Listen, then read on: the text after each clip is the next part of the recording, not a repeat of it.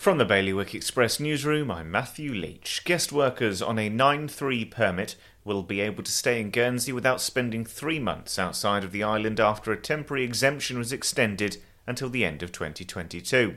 Meanwhile, up to a quarter of positions in Jersey's infrastructure department are not filled with staff, with senior officers pinning the blame on the cost of living in Jersey and salaries that are barely competitive with the private sector. The Jersey government has decided not to build a new centre for MOT-style car inspections, leaving construction to its preferred supplier, which is yet to be appointed. And there has been a sharp decline in the amount of crab being caught around the Channel Islands, and it's hoped a tagging study will reveal why. For more on all of today's stories, you can visit bailiwickexpress.com.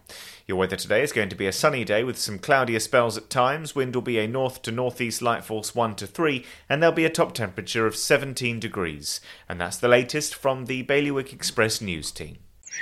Well, the garden looks good this year, but it would definitely smell better if we got rid of that oil tank. We could fit an air source heat pump in there and have room to spare. I've heard they're very efficient. And 1/3 of our electricity is renewably sourced. No more topping up the oil tank. We'd cut our bills and help the environment too. Let's book a home heating survey before it gets too cold to enjoy outdoors. Islanders are already making the switch to a greener future. To book your home heating survey or to find out more, visit smarterliving.je.